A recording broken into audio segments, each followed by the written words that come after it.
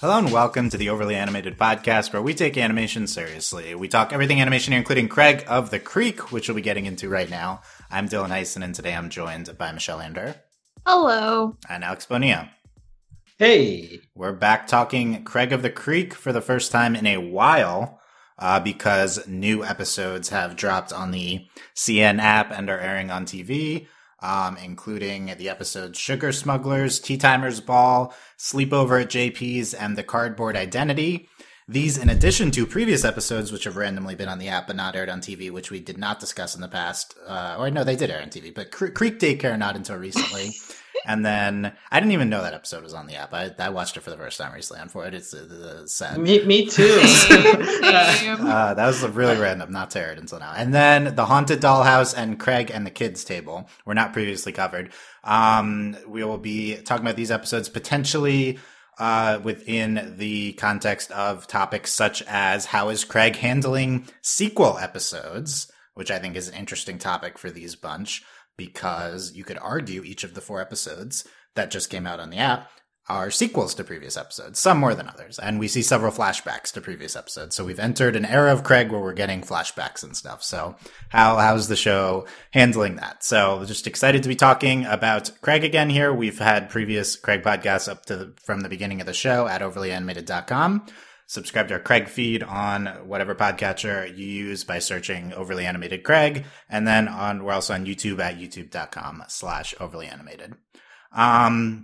So in general, Craig's back. I looked it up. Other than the 3 one-off things that aired, this is like the first episodes in 8 months, on Cartoon Network. So hopefully a lot more Craig coming soon based on that. And, but yeah, back in our lives. How does it feel for Craig to be back, and general feelings on Craig watching these episodes, Michelle? It's good to have Craig back. I missed Craig. Honestly, it's been really nice, especially with other shows that we've been covering for a while ending, like Steven like and everything. KO. It's like, for a while, it was like all these shows were airing around the same time, and it was so nice to have so many at once. It just can be like, these are all so good in their own like respective ways. But we haven't had Craig for a while, so it's really nice that we're finally getting a lot of Craig, and I feel like it's safe to say that there's going to be a lot more. And I mean, these episodes are so good. I mean, I definitely have some standouts in this bunch that are my personal favorites, but I feel like we always talk about how Craig's always been like a solid show, and there's never been any boring episodes. But I feel like Craig, like kind of what you were saying, Dylan, I feel like it's at a point now in the legacy of the Craig of the Creek show where they're building on like their own old episodes to recontextualize or advance in some way that is either character driven or plot driven. And that's just really nice to see, because Craig's always been a show that's been very comforting and just like makes you feel good. But when they're able to do plot stuff here and there, or just like really dig into how people have grown and changed, or you learn new things about characters, it's a really nice surprise. Like, I like that too. It's not the main thing I go to the show for, but it's definitely nice to have it. It's like the sprinkles, on top of like the solidness of the show being the main cake. But yeah, I mean, I really like these episodes. Like, there's something that I really want to talk about, but I'll wait till Alex can give his thoughts too. Okay, so you'll say it in between Alex's and my thoughts. Oh, no, sorry. I told you give your thoughts. So you're saying it'll be the headline, is whatever surprise topic you have. Headline? Okay. I mean, it'll come up at some point, yeah. Yeah. I thought you were going to go sprinkles on ice cream, but you went sprinkles on cake. That's interesting. Yeah, that's true. I guess ice cream is more normal. I'm so lost. But, cake is more filling, like, sustainable thing, whereas ice cream is just like frozen cream, and like Craig is a more well-balanced. Is this a hot take from Michelle? You think ice cream is just frozen cream? I mean, it is, though. It's not a bad thing, but that is what it is. Interesting. This is the type of topics we talk about on Craig, but I don't think these episodes invited anything besides candy talk. Maybe we could talk about candy. And I guess choco rolls count as candy, but they are cakes, like, basically. Yeah, that's more, they're more like fluffy. Yeah, okay, there are choco rolls, too. And the cocoa nuddles. Yeah. Yes. Okay. Alex, what do you think of Craig being back? What do you think of these episodes? Well, it was funny because I haven't gone back to Craig in a long, long time. So when I finally sat down to watch these episodes, it was like, wow, I feel like I just didn't miss a step. Like it just right back into the rhythm. Like it's as good as I remember it being, despite not checking in for a while. So it felt good to come back to it. I'll say that I appreciate. A common theme we talk about on this podcast is how well it handles family topics, and I feel like that again stands out in a couple of these episodes, especially Sleepover at JP's and Creek Daycare, but and kids the kids table. So that theme continuing to be hit pretty well. It's like they've shown to be solid in the past, and they're still being very earnest about it now, and it still feels good to watch that. So all in all, I think this was another solid batch of episodes. Cardboard Identity, which we'll talk about, is interesting for a variety of reasons. I wouldn't say it's necessarily my favorite, but I think that's the one that has the most to talk about in terms of like what the show is doing.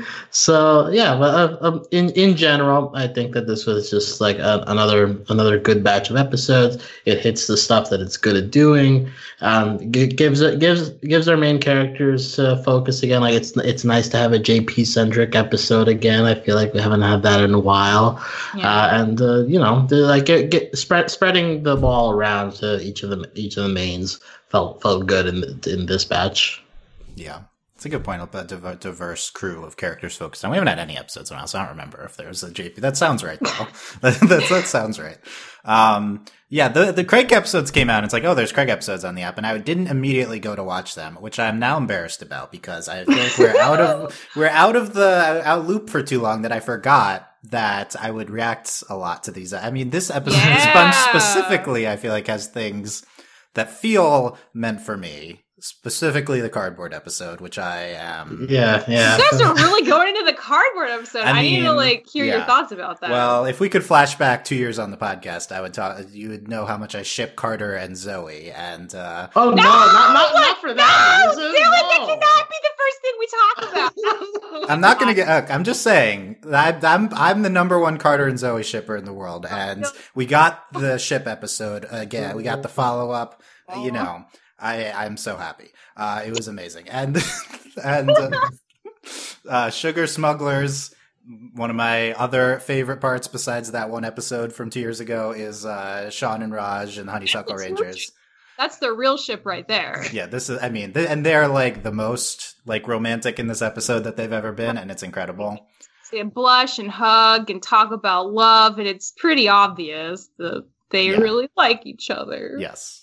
And was in love with that. That whole episode's great. Just every episode's good. I mean, Sleepover at JP's, it's like, I remember us being confused during that one episode about if that was JP's sister or mom. And, I'm like, how much are we following up on the podcast? But I feel like maybe that's the intent of that Urge episode, or maybe we're just clarifying now. Tea Timer's Ball is an exciting episode as well. And then Creek Daycare is really exciting. And then of course, like Haunted, we did talk about Haunted Dolls on our Queer Rep podcast last year. So, tiny bit, but for how like funny and scary that episode ended up being, I'm like shocked we didn't talk about it more. It's one of my top favorites. It was such a good episode. Nice. Yeah, well, it's because it was the Halloween episode and they didn't air any other episodes, and they did the same thing with the Thanksgiving episode. So it's like there wasn't like a group to talk about. That's why we didn't do any podcasts. But yeah, all of these episodes are good and exciting, and just a lot of reasons to be excited about Craig, I think. We can start getting into this topic of sequels, and then if other surprise topics come up from certain people, then we can get into that as well. But I was struck by, I mean, it wasn't my immediate thought, but then once I was like, oh, what are we gonna, because we're trying to like not do recaps specifically anymore, we're trying to slant it around discussions. So it immediately came to me that like, there's a lot of like sequels here because there's at least 2 flashbacks, I think, in the Sponge, which is like a very clear sign that we're following up on previous episodes.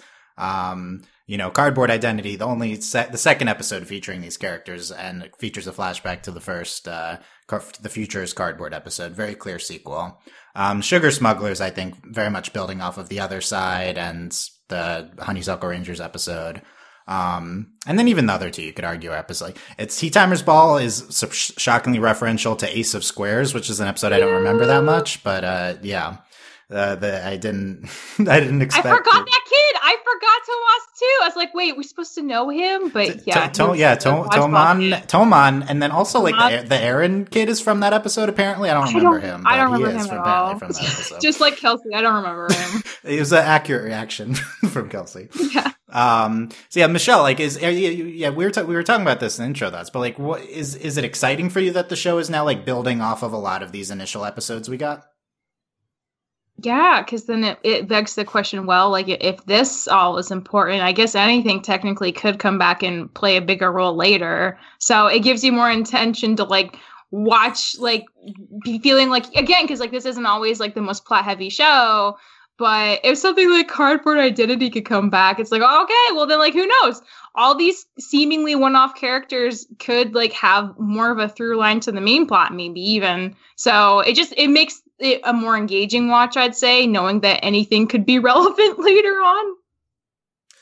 Yeah, I like that slant. I mean, I guess the other side would be like, we're doing more follow-up. It's like how, like, oh, there's more sequel movies, not original movies. Like, Alex, is that in play at all? Like, any part of you would rather see more original characters than following up on characters?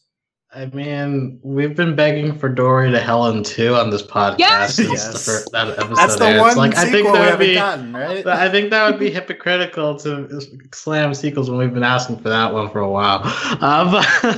But I will say, I find it interesting that we're going back to all this stuff because it's good in that it fleshes out the world, like the characters that we've seen in one episode a while ago, they're not totally forgotten. It's like, oh, well, like, life continues, and, like, we can check in on them and, like, see if stuff has changed or interaction has changed based on what's happened and all. So, like, I enjoy that. I would hesitate to say, like, this actually means plots or anything. Like, especially with, like, Sugar Smugglers, like, it's nice that we're checking in on the other side of the creek, but I'm still, like, tempering my expectations in terms of, like, how important, quote unquote, like, it is to, like, know what's going on that side. They're just using it as a background for a fun episode in which Craig sneaks over to the other side, and we, like, build on characters we know, but just keeping the story to one episode as opposed to, like, a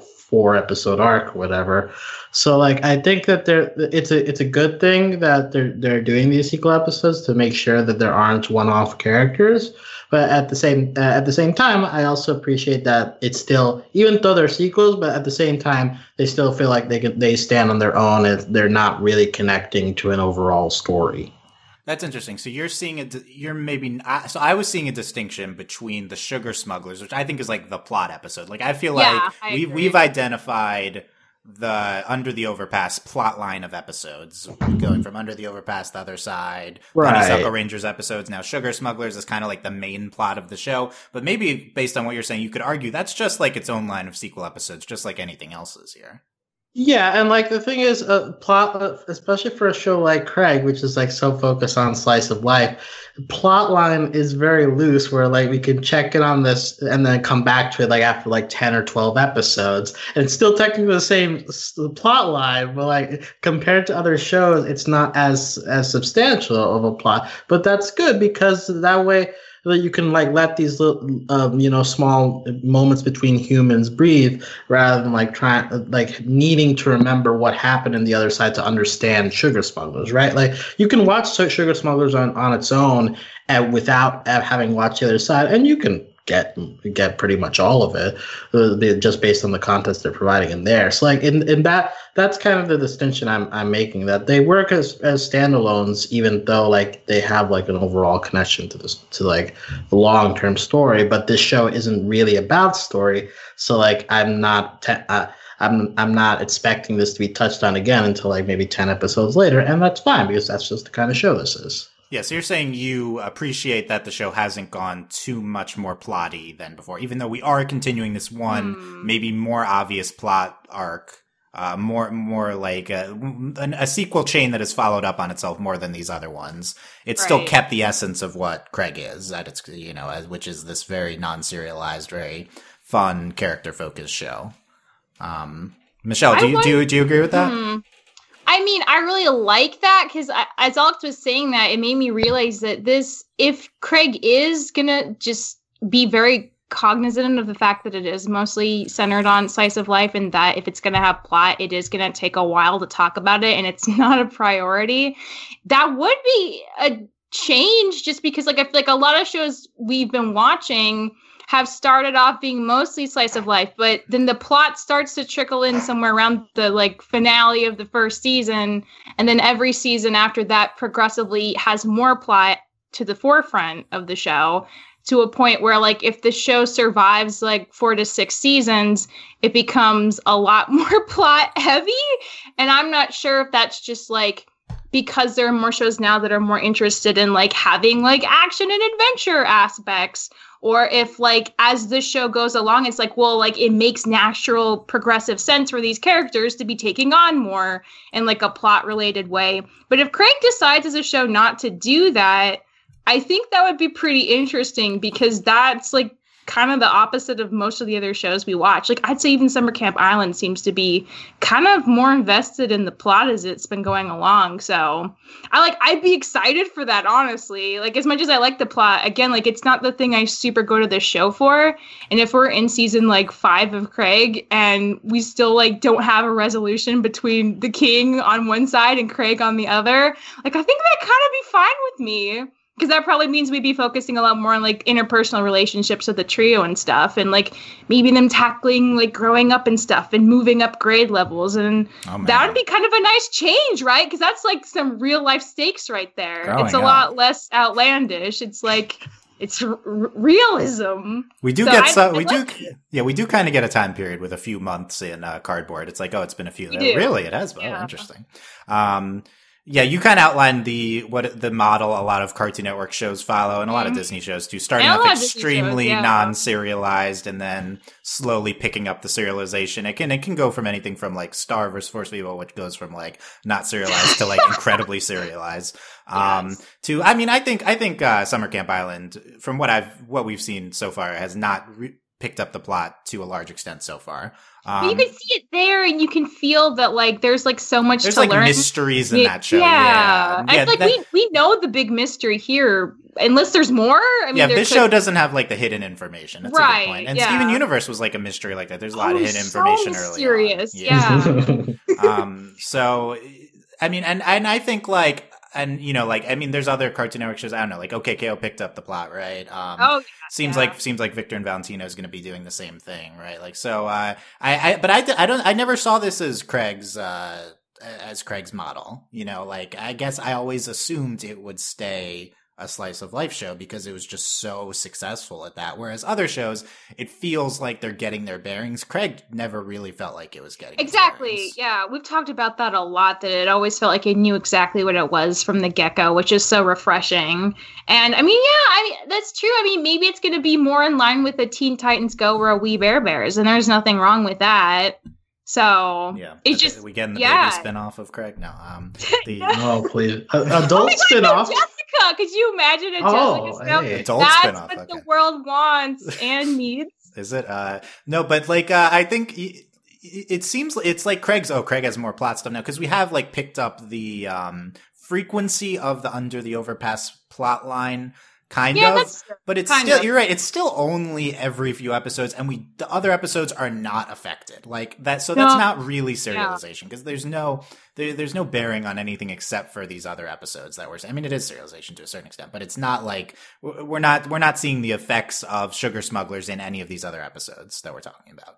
Not at all. Even though Sugar Smugglers is like hinting at this potential rebellion within the king's domain that we're getting. Exactly right. Like the whole point of like the secret candy like pub or whatever. No, it's not a pub. Speakeasy. Yeah, speakeasy. Like it implies that there are other kids that are also like not happy with the system and want to like hear Raja's song about making fun of the king, like the King Smells song, which implies that if enough of those kids get together, they're gonna want to break away from the king. If they go to Craig's side of the creek, the king is gonna find out, and they're gonna like it. I don't know, because like again, like I can't imagine like an all-out war of the Creek kids on two sides, but like maybe eventually we would lead there. I don't know. That'd be a lot of plot though.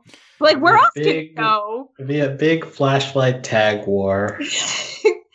That's true. Yeah, flashlight tag seemed plotty. I don't know. It was more just as intense, I guess. It was intense. I have to say, with these plot episodes, including The Other Side, which you could argue is one of the best episodes of the show, and Sugar Smugglers is really good. I think they're good and I enjoy them, but there's a level of me, not like uncomfortability, but like it's almost like I'd rather be watching the other type of Craig episodes sometimes when I'm watching these episodes. Like this is a very anti-Dylan opinion, but I am much more comfortable in this show with the non-plot episodes. Like I think those are what I'm used to and what is so good about the show. So I think like the show hasn't gotten me to a point where I'm as accepting of those episodes. Not that I am eager for them and I do like watching them, but I think like we're not like at a point where those are the norm or anything yet. So it's more, it's still very different. I feel like when we get these type of episodes.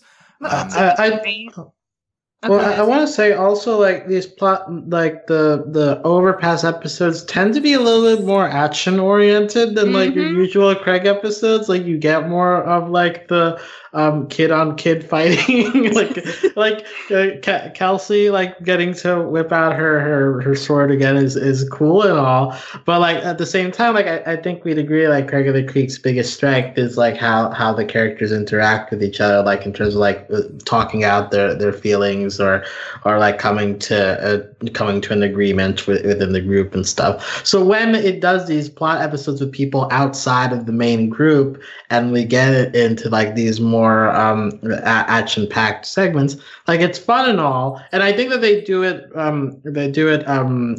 sparingly enough that it doesn't get tiring. Like you said, like they're not quite the same type of episodes compared to like the normal slice of life we get. But I think that they save it enough so that it still feels good when those episodes happen. But I'd agree that if that became the norm, then this would be a different kind of show, right? Like it'd be one that has to put a little bit more focus on the friction as opposed to them coming together. Yeah, I think their grittier feeling maybe is a good way. It's the like you're not used to being afraid the for your music characters. Is different, it's more menacing. It feels like a real danger. You're not used to feeling like there's a danger in a Craig episode. So I feel like that's part of what I feel, I guess, that I can relate to with you, Dylan. Yeah. It is like different tonally. Different tone. Yeah, too sensitive for these gritty Craig. By the way, I'd say the Cardboard Identity falls into this. They also, too. I think I would say that's like a third tone. Like it is more towards the gritty, but it's like it's got its own type of tone. Ultimate discomfort and fear. No. That's what Cardboard is. Episodes are the best, like ridiculousness with the incredible pretending. Like that's good. That's the That's true. I'm just I was cracking up through that entire episode. But no, and the action, yeah. So I mean, of note is that Sugar Smugglers features 10 seconds of the most fluid action we've seen from Craig, for sure. Right, it's not even that long, but like it feels like it has a big effect on the episode. Yeah, we had Spencer Wan as a guest animator for those Cartoon Network shows are doing this much more, bringing in like outside people, but also focusing their energies on very short sections of episodes for effect. Like Change Your Mind, Steven Universe. There's like that one Infinity Train thing in the finale with like the crazy like frame rate. And I feel like this scene is Craig's version of that. Like it's much more subdued, but it's like that's like a crazy 10 seconds for Craig. Like whoa! And I thought it was really fun. It was really fun. Yeah, and I think like that's like I mean, Sugar Smugglers features that and like a musical number. Mm-hmm. Just a pretty jam packed kind of eventful episode for Craig. But I guess like back to the sequel topic, because we're kind of combining the plot and sequel, which I think is good. It makes sense. And it's for the episodes that aren't in that Overpass arc. I'm excited following up on episodes, specifically the cardboard one for sure. I mean, okay, so can we talk about it? Can we talk about the choice to follow up on this cardboard arc? Yes, like, so it feels so separate from, I mean, like Tea Timer's Ball, like, you know, it involves characters that we see every so often. Sleepover at JP is obviously a family follow-up. The Cardboard Identity is like this whole other city that like, it feels on, I mean, it's like the Other Side arc in terms of like it involving a separate part of the creek entirely that we don't really interact with. The Cardboard Identity is like that, but at the same time, it only it's like its main thing is like this one kid who's jealous that the girl is hanging out with other kids. Oh my God.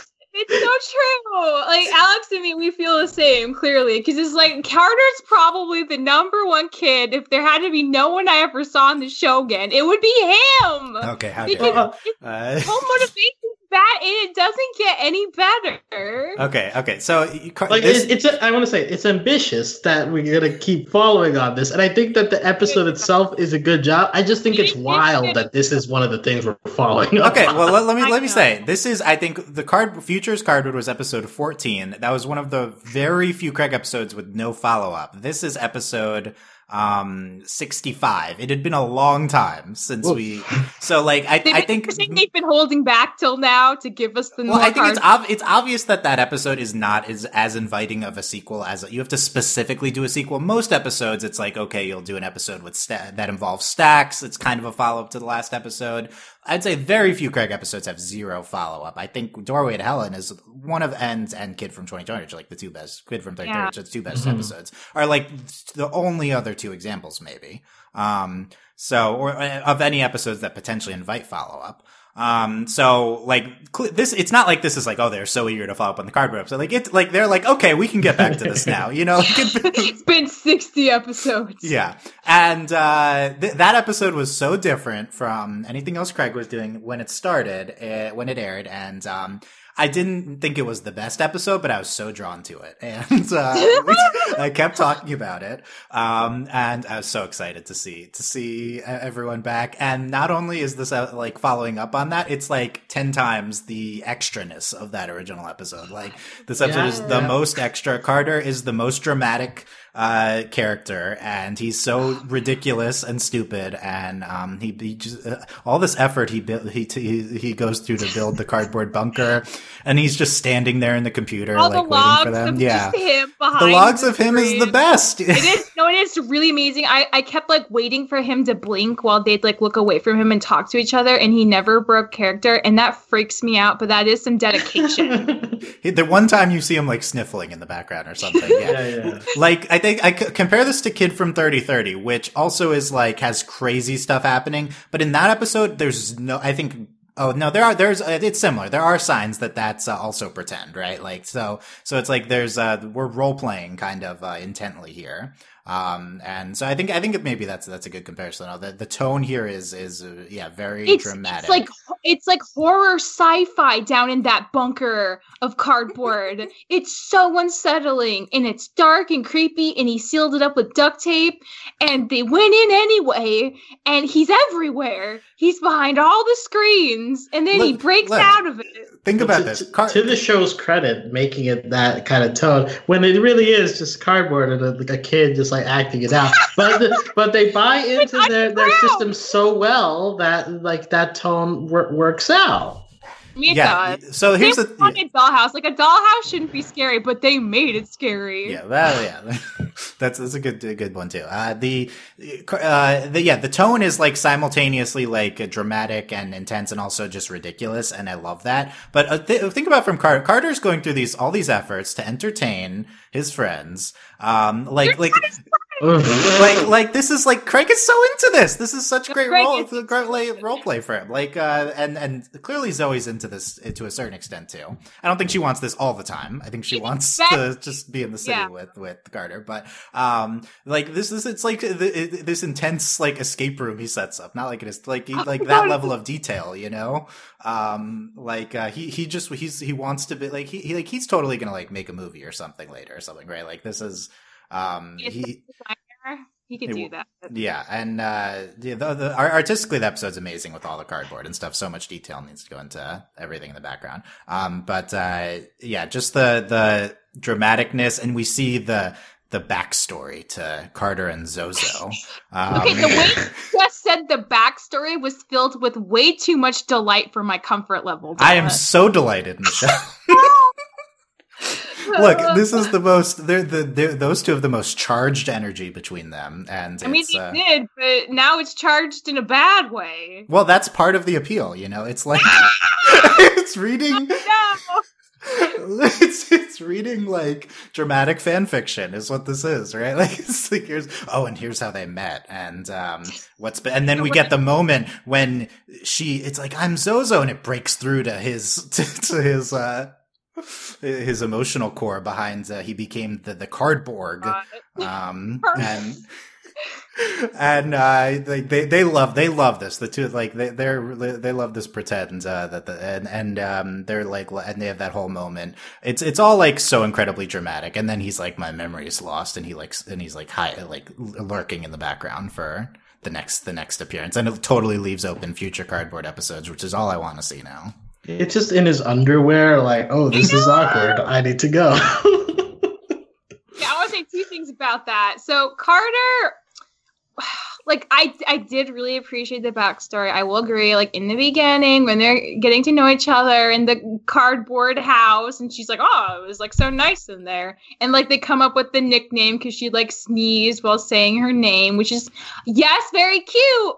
Problem is, he got really jealous because they started having more friends in the cardboard place, and plus, like, she even says to him at one point when he's like, "Oh, like I got so embarrassed about like how I like trashed your city that I didn't know how to come back, so I just became a cardboard." And she's like, "Yo, all you had to do was like help us rebuild it," and he still doesn't do that. Now his memory's wiped, so it's like a cop out. And I'll say, okay, the very last part of that episode, he's just standing in the background watching the cardboard city, and there's this menacing like hum over that. Is like, is he gonna wreck it again? It's not. Oh, he's gonna do something else crazy. So scary. Look, Michelle, it's definitely problematic. Like, here's the comparison. Here's what I want to compare it to help understand the appeal. This is like Catradora. Like, this is Carter is Catra. He's like this really problematic fave that you love, and it's like, oh, this is an unhealthy relationship, but I'm feeling it anyway. You know, that's what it's like. I mean, I guess that would work better if the flashback wasn't from Zoe's perspective, though, because it just makes me feel like Carter's not really trying to live his best life now. No, he's not trying to. He's frustrated with him. He's so dramatic. No, relish the drama. That's what I would say. That's how you enjoy these episodes. Well, I guess it's also interesting because, like, aside from this relationship, it's not like Craig of the Creek has that many like unwholesome relationships. I mean, like even to the point where like Jason, like he's had his like bright moments. The tea timers, like this recent episode, did an okay job, like trying to make them more normal or like closer to normal kids. So like it's just an interesting contrast that makes Carter stand out because like otherwise this creek is like full of mostly nice kids. Oh my gosh, that's so true. Well, maybe that's why it just sticks out so much to me. Like Carter, I'll never forget. Yeah. And lastly, I do think this episode, and you may not agree, I think this episode does a good job of showing their affection for each other. And also that everything's like them playing pretends. Like I think it like does beneath the surface show the innocence and the appeal, I guess, of like what's happening. You know, like I don't think we get caught up in the problematicness of what's going on. I feel like, okay, this is the thing though. There have been two moments now in this show where I'm genuinely like, are there like, is this all pretend? There's that moment in that episode when they have to use the stove and none of them will turn it on because they're told they're not allowed to. And then it just turns on by itself, which seems to imply ghosts. And then the haunted dollhouse, that was a legit ghost. Like, there's no explanation for that at the end. That was just a straight up kid ghost. So if that's true, like, maybe that kid did go to the future in that other episode. Like, how do we know anymore? The show's working on Michelle. This is I don't know. really pretend anymore. Maybe it is real. This is a topic we discussed. There's one set of episodes where it's like one episode we saw Craig. I mean, it's hard to remember because it was a while ago. One episode in the set of episodes, the witches like tricked Craig, and he thought this sickness was real, but we knew it was. Which, by the way, relevant. But we knew it was. Oh, by the way, Craig of the Creek is like the kids this show is the most affected by the coronavirus because the whole Creek activities are shut down right now. It's really sad. Like, don't think about it. Okay, back to the point. So we saw Craig thought it was real, but we saw the truth. And then there's other episodes, I think like Cardboard, like the Cardboard episodes, which is like, we know that they're playing pretend. We know everything is pretend. They're making it obvious. Kid from 30/30, if you watch again, like I remember now that like, it's like, press play. We see past the facade. And then there are a few episodes where we only see from Craig's perspective, and there's no way to distinguish if it's true or not from the audience. How could that not have been a Ghost Boy with a Dollhouse? How could that not have been a Ghost Boy? Yeah, I think I didn't rewatch that recently, but yeah, I think that was an episode that didn't probably break the veil. But the stove, by the way, is still Michelle. Like, it's just a stove that turns on. That was a ghost. Michelle, that was a I ghost. can't believe you're rehashing one of the most Michelle moments of the podcast. Two ghosts so far. Yeah, no, that was one ghost so far. Maybe that's the sequel to the stove ghost. Yeah, that's what you're saying, right? I don't think the stove ghost has the dollhouse. It's a separate. You say two different ghosts. Michelle's very sure. Okay. I don't even remember the stove that we're talking about. I only remember because I remember Michelle thinking that it was a ghost. Yeah, there's a way to explain that. Okay, it's a stove that turns on its own. That's what it is. Okay. Admittedly, I've not experienced this self-automated stove, so exactly. No one has a budget for that because it's not real yet. Right? Maybe it's future technology. Okay, but yeah, it is an interesting thing to track. I don't think other than the Dollhouse, nothing here was completely immersive. The Cardboard episodes are fun because I think their appeal, like this episode, I think is largely relied on it being not fully immersive because we see that this is a show that Carter's putting on. That's like a large part of the fun of the episode. Yeah. Yeah. I wish I could be more chill on Carter. I mean, I wish I could see him through your eyes as the beloved Catra of the Craig universe, but I'm not there yet. I hate this so much. I know, I hate it too. Look, I just had to make you guys more uncomfortable by making that comparison, okay? These episodes will always be controversial if they continue them. So I think like totally we will have opposite opinions on these. Yeah, it makes. I think that's like the intent. But like, yeah, I don't think they should do like a Cardboard episode 15 episodes from now. I think like end of season 3 we can do this again. You know, like it's like you're right. It's so different from everything. It's really intense. Like yeah, let's do that. I've not seen the Bourne movies. Were we going for a Bourne specific parody here, or just like the memory loss? Well, I think it's just the memory loss part. Okay. Turns into a cyborg. Somebody operates on him. I feel like that's an action movie. I don't think he's a cyborg in the Bourne movies, but I've not seen them. But I don't think that's what that is. Maybe it's true. Okay, well, that's what we'll watch next. I refuse. Michelle, do you want to bring up your mystery topic? I want to talk about the next thing I want to talk about is the progressive elements of the show. Oh, wow. But what about the 2 episodes?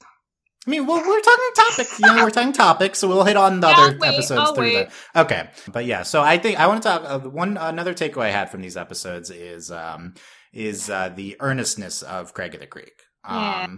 So like, I felt this from Tea Timers Ball, also in general, but I feel like shows nowadays, it's changing, but especially 5 to 10 years ago, are really afraid to be earnest. Everything is really cynical, and I do mean kids shows. Like, I think the timeline is like shows used to have a character come on at the end of that episode and say the moral of the show. And then they're like, oh, this is stupid. We're going to write better episodes. And then that kind of turns into them not doing it, turns into a lot of episodes ending cynically with like something bad happens. Like, it's not like someone dies, but it's like, oh, that person got hurt. Like ironic ending. Yeah. Like, there's a lot of that. And honestly, I got pretty tired of that. And now Craig, I feel like Craig is like the backlash to that, which is like, let's be earnest. Like, Tea Timers Ball features Maney giving Kelsey a speech on the moral of the episode, and that's wonderful. Okay. Yeah, that actually was the thing I wanted to talk about. Okay.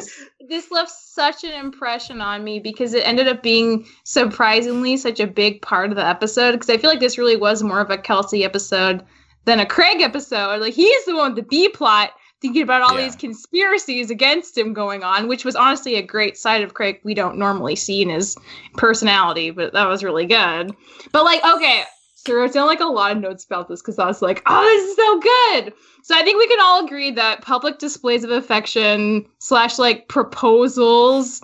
Yeah. Like I thought a lot about public proposals. It's with this like episode, it's always gonna come off as manipulative, even if it's not intended to. And I feel like Kelsey, she just like the way she talks about it is so perfect at laying out why. Because she's like, everyone was like watching us. It would have been embarrassing for him if I said no. But like the worst thing is that like it would have made her look like the bad person in that situation. So she felt really locked into it. Like there was no way to let him down gracefully when it's like so public. Like if you're gonna ask someone something like that, don't make it public. Like it's always gonna pressure them, even if like you don't think it is.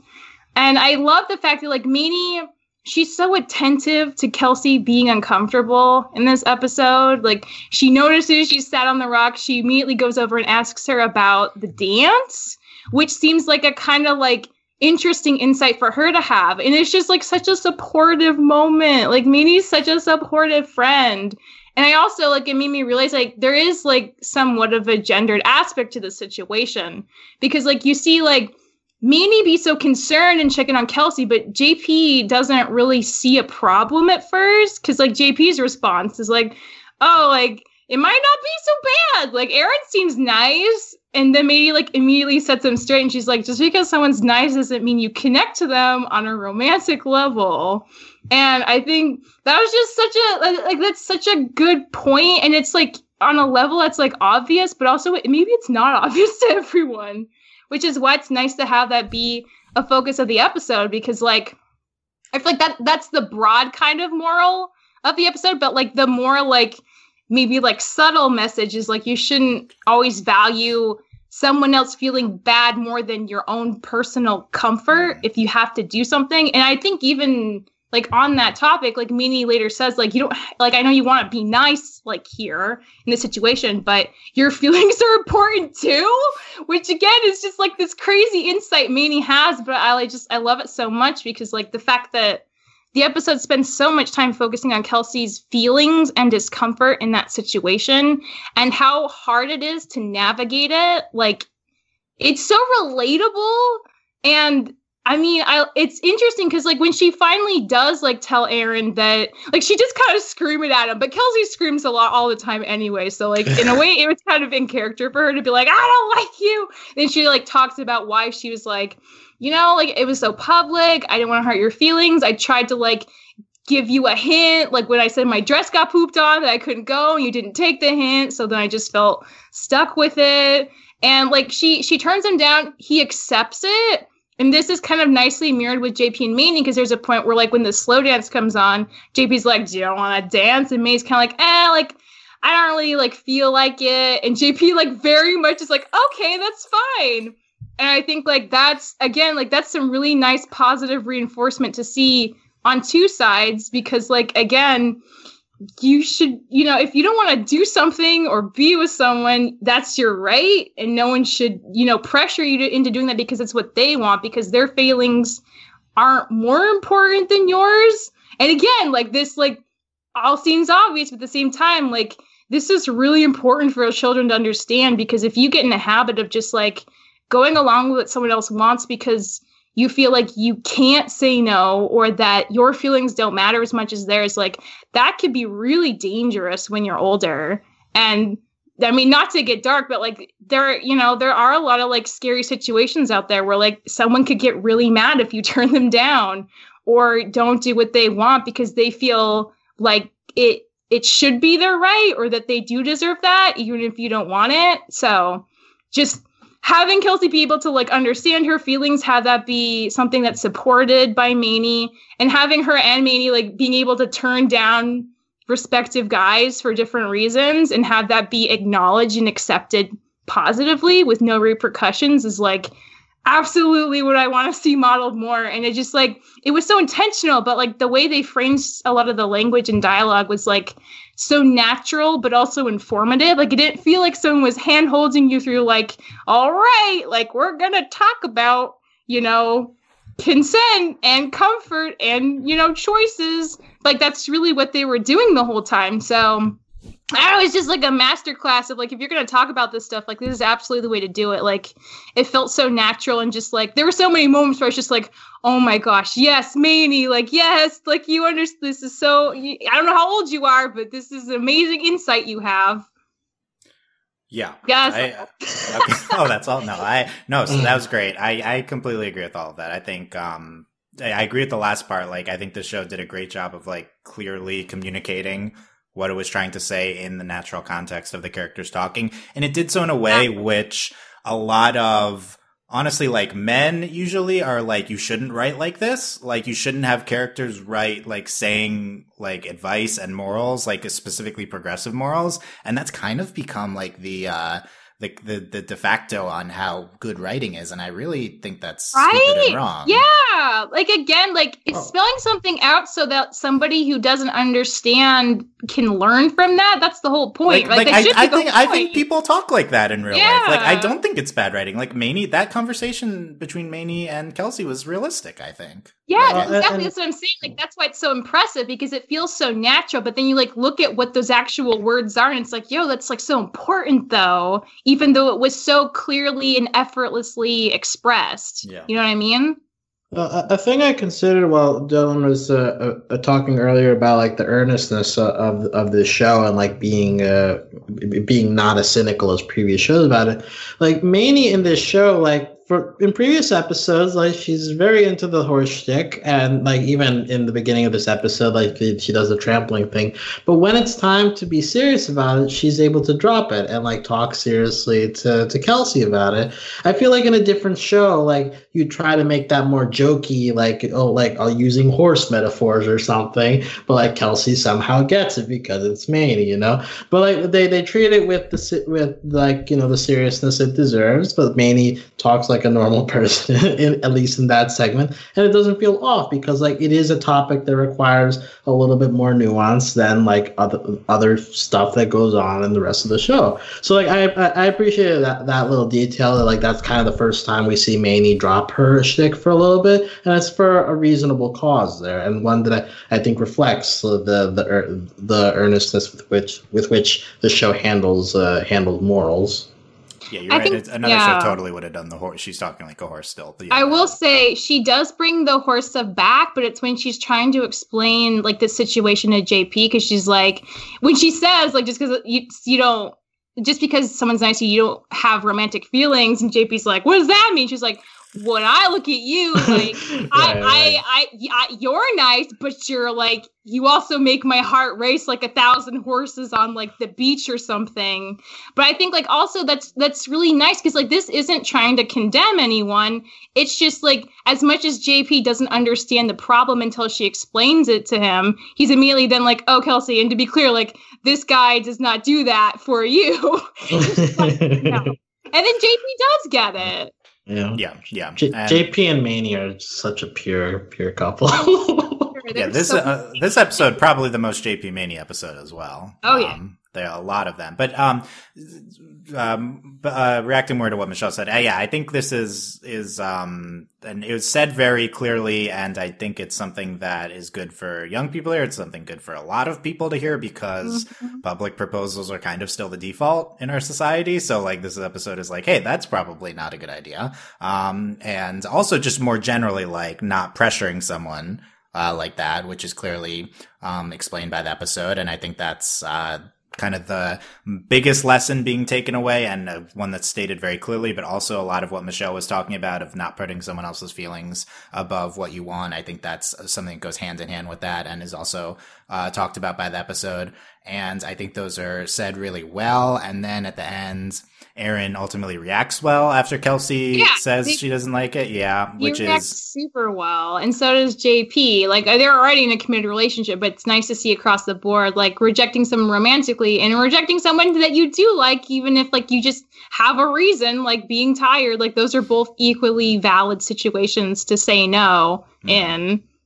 Yeah, also just saying no. Yeah, that's another just general message. Yeah. But no, I think a lot of people need to see this episode. I've seen people still kind of not getting it. I feel like people are primarily reacting to, oh, Aaron was ultimately such a nice guy. Like, no, the point is what he did was wrong in the beginning. Yes, he was ultimately still good, but you shouldn't do what he did in the beginning. I feel like you get that you should get that if you watch the episode.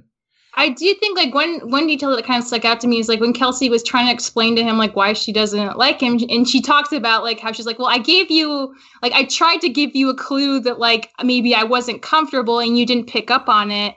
I feel like that's really interesting because that does imply like maybe that's why JP also didn't realize that Kelsey was initially uncomfortable. It's like if you're used to this kind of dynamic going in your favor and it happens to normally be a gendered thing, you're less likely to pick up on maybe more subtle cues that somebody in the opposite side of that situation, like maybe Mamie has been, and Kelsey certainly is in this moment, or more likely to pick up on and like reach out and talk about. But if you explain it to the people who are more ambivalent, they will probably be more likely to pick up on that stuff in the future and be more kind of open and careful about how they go about expressing their interest in you too. So it's like, it's helping everyone be on the same page and is less about like being like, oh, like you're bad. It's just like, this dynamic sucks and we can all be better about it. And like, here's why, which is like really productive for like everyone involved, I would say.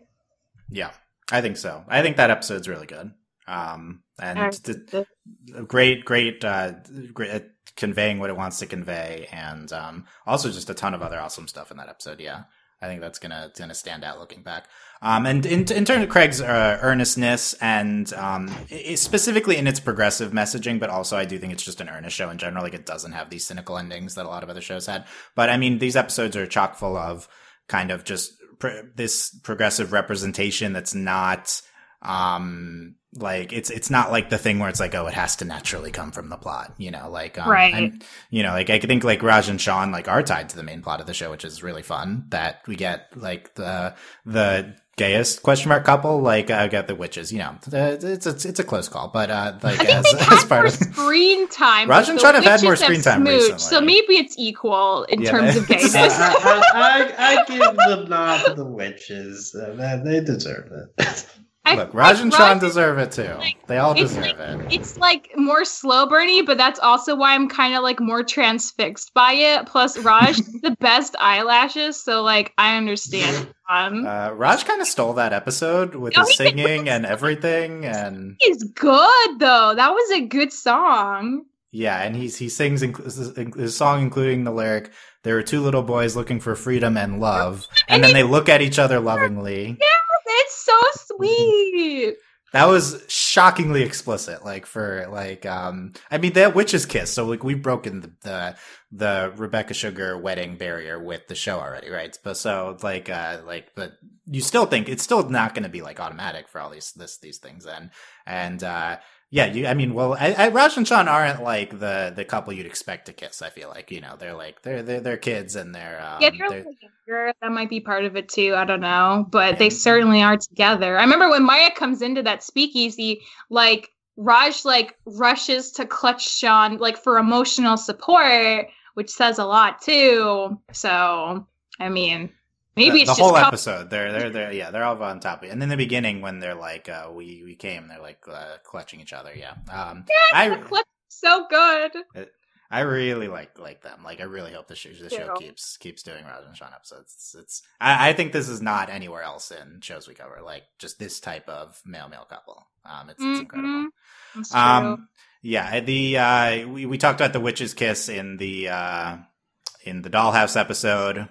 Maybe short, but just like on screen. Yeah. We talked about in the representation podcast, but still not a lot of those types of things on on kids TV. So that always was nice to get see. a undeniable confirmation. That's always a really nice feeling to see. So yeah, it was so chill. It's just like two teenagers taking advantage of like pitch blackness to make out. Like relatable. I love it.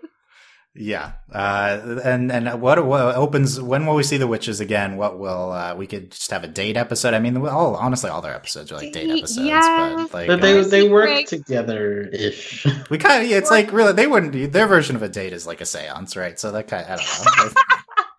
I feel like we've seen it.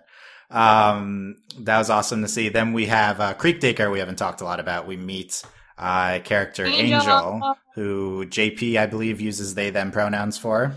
At some point. I'm not sure if other characters do, but at least we had one instance. Angel, based on real life Craig storyboarder Angel Lorenzana, who is agender on goes by that on their Twitter profile, and friend of the podcast and listens to the podcast and said nice things. So we love him. I was very excited to see. I was very excited to see Angel in Creek Daycare. I think that was really good. That was a pretty fun character. That was like a lighter type of Craig episode, but I thought that was like one of the better lighter. I mean, all very episodes light, but I believe also that they was such a big part of it. Jessica's such a fun character. Big Jessica episode, yeah. Yeah. I just want to mention also, I think they hand over a form at some point, and among the things they have to fill out is pronouns. Yeah, they do say pronouns. Yeah, that too. I was like, yes. We got a lot of Simon Says talk in this episode. Anyone have Simon Says nostalgia?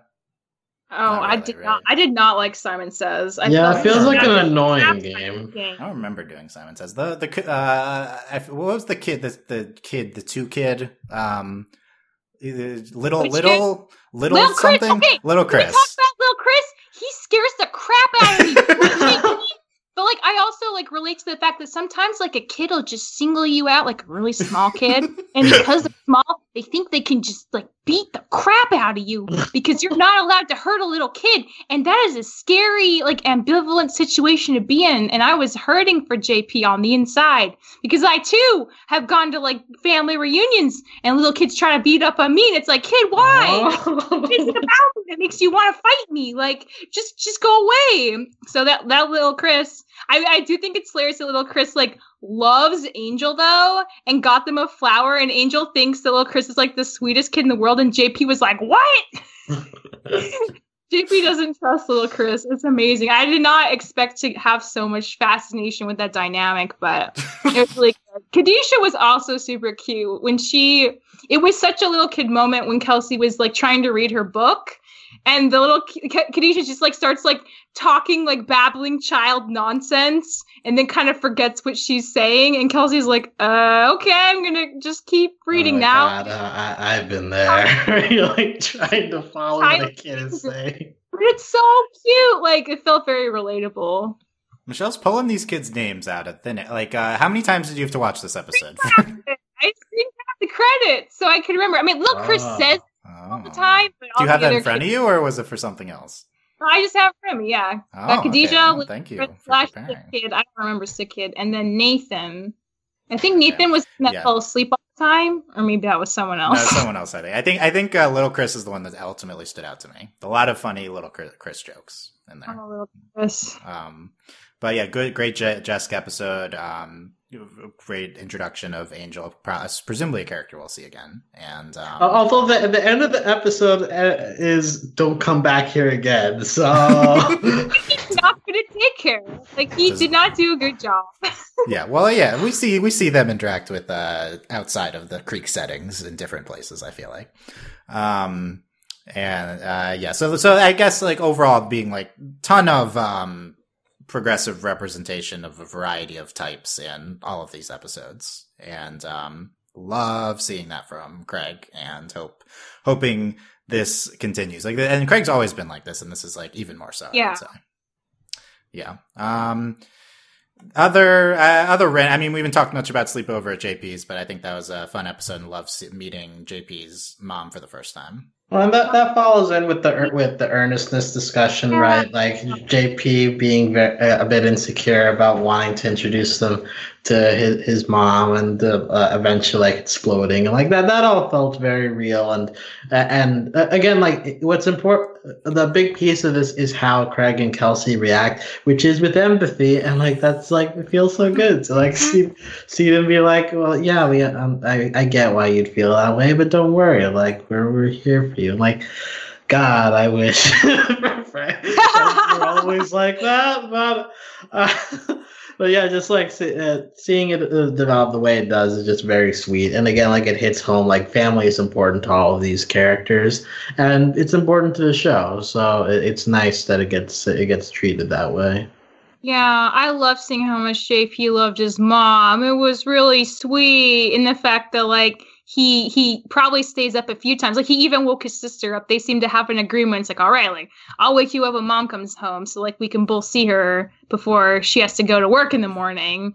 And the fact that like she's an airline pilot and has weird hours, and she's a single mom, but like it's fine and normal. And some people do have jobs that are weird hours of the day, and they make it work, and they still get to see their family. And she has that little like kind of routine with JP where whenever she flies somewhere, she brings him back a magnet from that state, which is super cute. And it's like a nice little thing that they both share that's like special to their mom and son relationship. Yeah, that was definitely my favorite part of this. Also, this shouldn't be progressive, but the fact that the fact that his mom was a pilot, like versus a flight attendant, felt like really big. Honestly, I hadn't even thought about that. No, I thought about it. I was like, oh my god, she flies planes, because like I've maybe had 2 female pilots fly my planes in my entire life. So do you always know who's flying your plane? Yeah, because they'll tell you. They come on the line. Yeah, like, good morning, I'm blah blah blah, and today we're going to this city. And they'll tell you when there's turbulence. Yeah. Yeah. Okay. Yeah. There's headphones on sometimes, miss that. That was great at the end of the episode. JP loves SNL. That was random. That was cute. They have a cat named Goo, which is also very cute. Yeah, we knew that. Also, remember JP's sister has a girlfriend, so. Yeah, she does. Yeah. When we'll get a follow-up on the family at some point. But yeah, just JP's that episode, like again, that's like a quieter, I guess, Craig or something that feels it doesn't feature like these fave side characters or something, but like, and then at the end, JP's mom, and like it's such a good end to the episode. Like that ultimately ends up being a great episode. Like it does. Like we talked a lot about like the spooky tonal shifts when it's like an action or like a sci-fi episode, but like this one, the tone shifts at the end. For the last, like, I'd say, like, minute and a half or so, when she's home, they're all eating around the table, and you hear, like, the TV on in the background. And it's just, like, this very, like, comfy, nice, quiet, chill vibe moment. It's so good at that, though, and it really, like, leaves an impression in your heart. Like, not in a cheesy way. Like, that's legitimately how it feels, which is why it's one of my top 3. Like, this one, and then Cardboard, and probably Kids Table are my top 3. Because they're so good. Speaking of cheesy, can I mention a personal connection I have to this episode is that JP makes macaroni and cheese with cut up hot dog over it. That's pretty much my quarantine lunch, like at least once a week, is cooking up pasta and just cutting up hot dog over it. Yeah. It's a very simple meal. It fills, and even a kid like JP can make it, So I use mayo instead of cheese personally, but I mean, don't get that discussion started. That's fine. I thought you were going to be like, I have such nostalgia for the mac and cheese. Yeah, no, it's Alex's current meals. Okay. Yeah, that is what I make because I am a very basic cook. Alex, but when are you going to have weenies in the nude and truly do the JP recipe proud? Does he cook in the nude? No, he eats all the cheese, so it's not mac and cheese. It's just like nude noodles with hot dogs on it. So it's weenies. Okay. Yeah.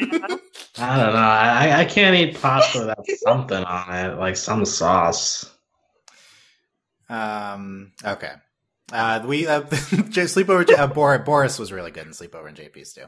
And Yeah, we shockingly see the scouts, still not prominently in everything. Also, I think in Tea Timers, well, Toman and Liza, the hot new ship. Yeah, the hottest. Well, although she seemed annoyed at the end. Yeah, it crashed and burned within the span of the episode. Oh man, it felt like AKAs. You gotta put it down, man.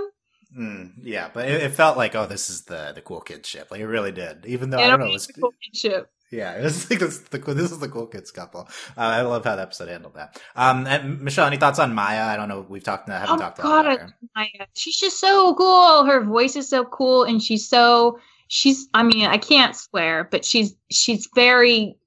What is another word that just encompasses? Is that what you're saying? I want to say amazing in a cool way. Doesn't sound. Yeah, she is amazing. But she is that. I mean. I feel like with Maya too, it's like we know her as this very menacing person, but obviously, like, I don't know, like, I'm not afraid of her. I'm impressed by her, you know, kind of the way, like, I'm impressed by Wildernessa and I'm impressed by Handlebar, like, to a lesser extent, because Handlebar's you're pulling these characters out. We didn't see them. She's pretty approachable, but Maya, I mean, like, she's such a good swordsmith, and, like, her outfit is so cool. Like, she looks like somebody you'd want to role play in, like, a game, you know? Like, and that's her whole aesthetic. Like, how could that not be appealing? Are Maya and Green Poncho related? I did see a Reddit thread on that. There's got to be something, because I don't think he'd send like a thing that says sup if they didn't. I don't know. It just feels like he was trying to make just him. So I got the sense that they're trying to imply some kind of previous connection. So yeah, I wasn't sure what was going on there, but. Yeah, I mean, in general, Green Poncho could be from. I don't remember. Is he definitely from the other side? Like, so he could have just known her. Yeah, but all we know is that he guards the bridge, but and he knew about the other side. Yeah, so he has some sort of connection. So he knows something. Yeah. Yeah, Green Poncho is also very good in that episode. Green Poncho is so good. He's always good. And yeah, that fight scene. Also, like, I feel like Kelsey in multiple of these episodes is like steps up as the warrior just casually, and it's just fun to see. Like, she just like goes for fighting people. I think that also happened in the cardboard episode. Just like, it's all over the place now. You mentioned Thanksgiving episode. We haven't talked a lot about, but that episode's really great. It's so good. It's so good. It's like Alex was saying a while ago. Like, the family dynamics of the show are one of its strengths. I think that's the best family dynamics episode. The Thanksgiving episode. It's real good. It's definitely like, I feel like Craig's family is the most prominent, so it's like the most meaty. Well, the best Craig's family episode. Oh yeah, for sure. Well, and also like there's a lot of like side conversations you get to see between the uncles and aunts, so the dads bickering and the grandparents like trying to handle awkward situations. Like on top of like dealing with the kids, like the little interactions they give the parents as well just felt very real in that sense. So that was a good bonus. Nice. I love the uncle and the aunt. They're so funny, but they also feel like, yeah, like that's what an uncle would say.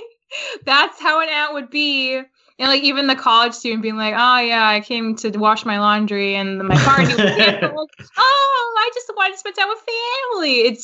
It's really good. And I love a Bernard episode, and this did really feel like he was growing into his own as a young adult. Proud of him. I know he wants to be a young adult very badly, so it's a big deal to him to get us to the adults table.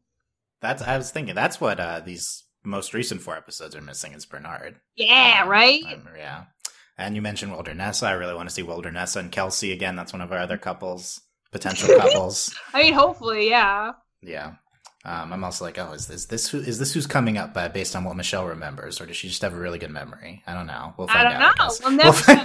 We'll find out. We'll know eventually. We'll know soon, hopefully. Okay. Okay. Michelle, any final comments? I'm just really glad Craig's back. I really like Craig. And now, if only we could get Craig and summer camp at the same time, I would be. That'd be the best slice of life. Yeah. Yeah. Right. That's the comfy day watching Craig and summer camp.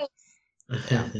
Presumably we'll get summer camp over the summer. That's usually what they're doing. I don't know. I know HBO Max is launching, so that means it's going on HBO Max. HBO Max announced they were dropping officially on May 27th. Today they announced but that. They didn't mention summer camp though in the announcement. Yeah. But definitely going on. Yeah, they said it's going on. Yeah, Yeah. I think Julia announced that. Yeah. Mhm. Alex, final thoughts.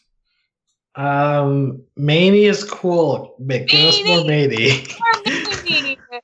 Oh man, JP's like I love seeing JP with his mom and his sister, and with Min. He's just like such a sweet boy. I love JP. I thought Craig was the sweet boy. Craig. No, show. I will say one thing I love that I don't realize when this like happened canonically, but people are referring to Craig in universe as Craigie boy, and it happens in the song. He calls himself that in the show now, and I think it's the most charming, wonderful thing. It's so good, Craig boy. You know your boy Craigie likes choco rolls. It's just so good.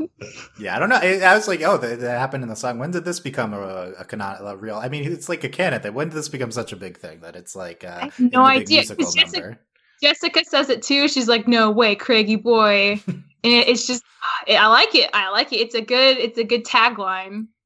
It's a good tagline. Oh, I have another final thought. It's good at the end of Tea Timer's Ball that we're sticking it to the rich yacht kid. That was a very fun current society of being against billionaires. I think that this was a very prescient episode. Sailor Boy is the billionaire of the creek.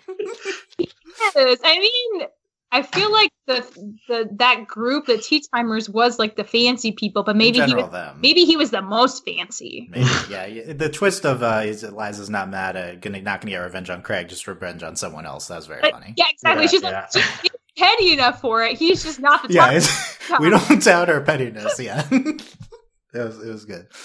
Okay, yeah, I think we covered it. Very happy to have had a discussion on Craig and have Craig back. Hopefully more episodes to come. I think if we do get a bunch of episodes, no guarantee like the next specific chunk we do a podcast, we can just see.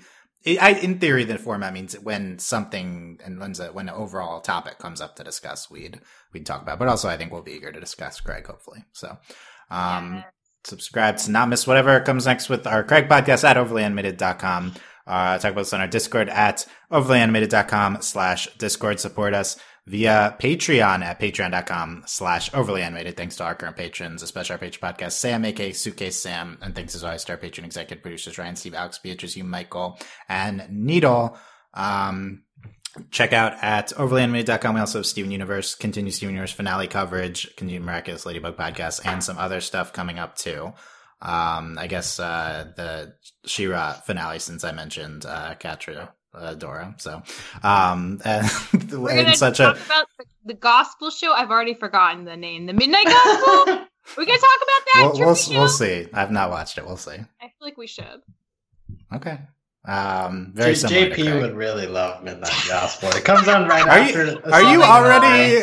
Is it because of Saturday Night Live or like? Yeah, it just feels like the thing you'd air. At I thought you were like JP's a future stoner, Alex. I thought that's what. Oh, that's actually also possible. We could look into that. JP is just really into experiment. Yeah, this is a young stoner kid, right? Like this.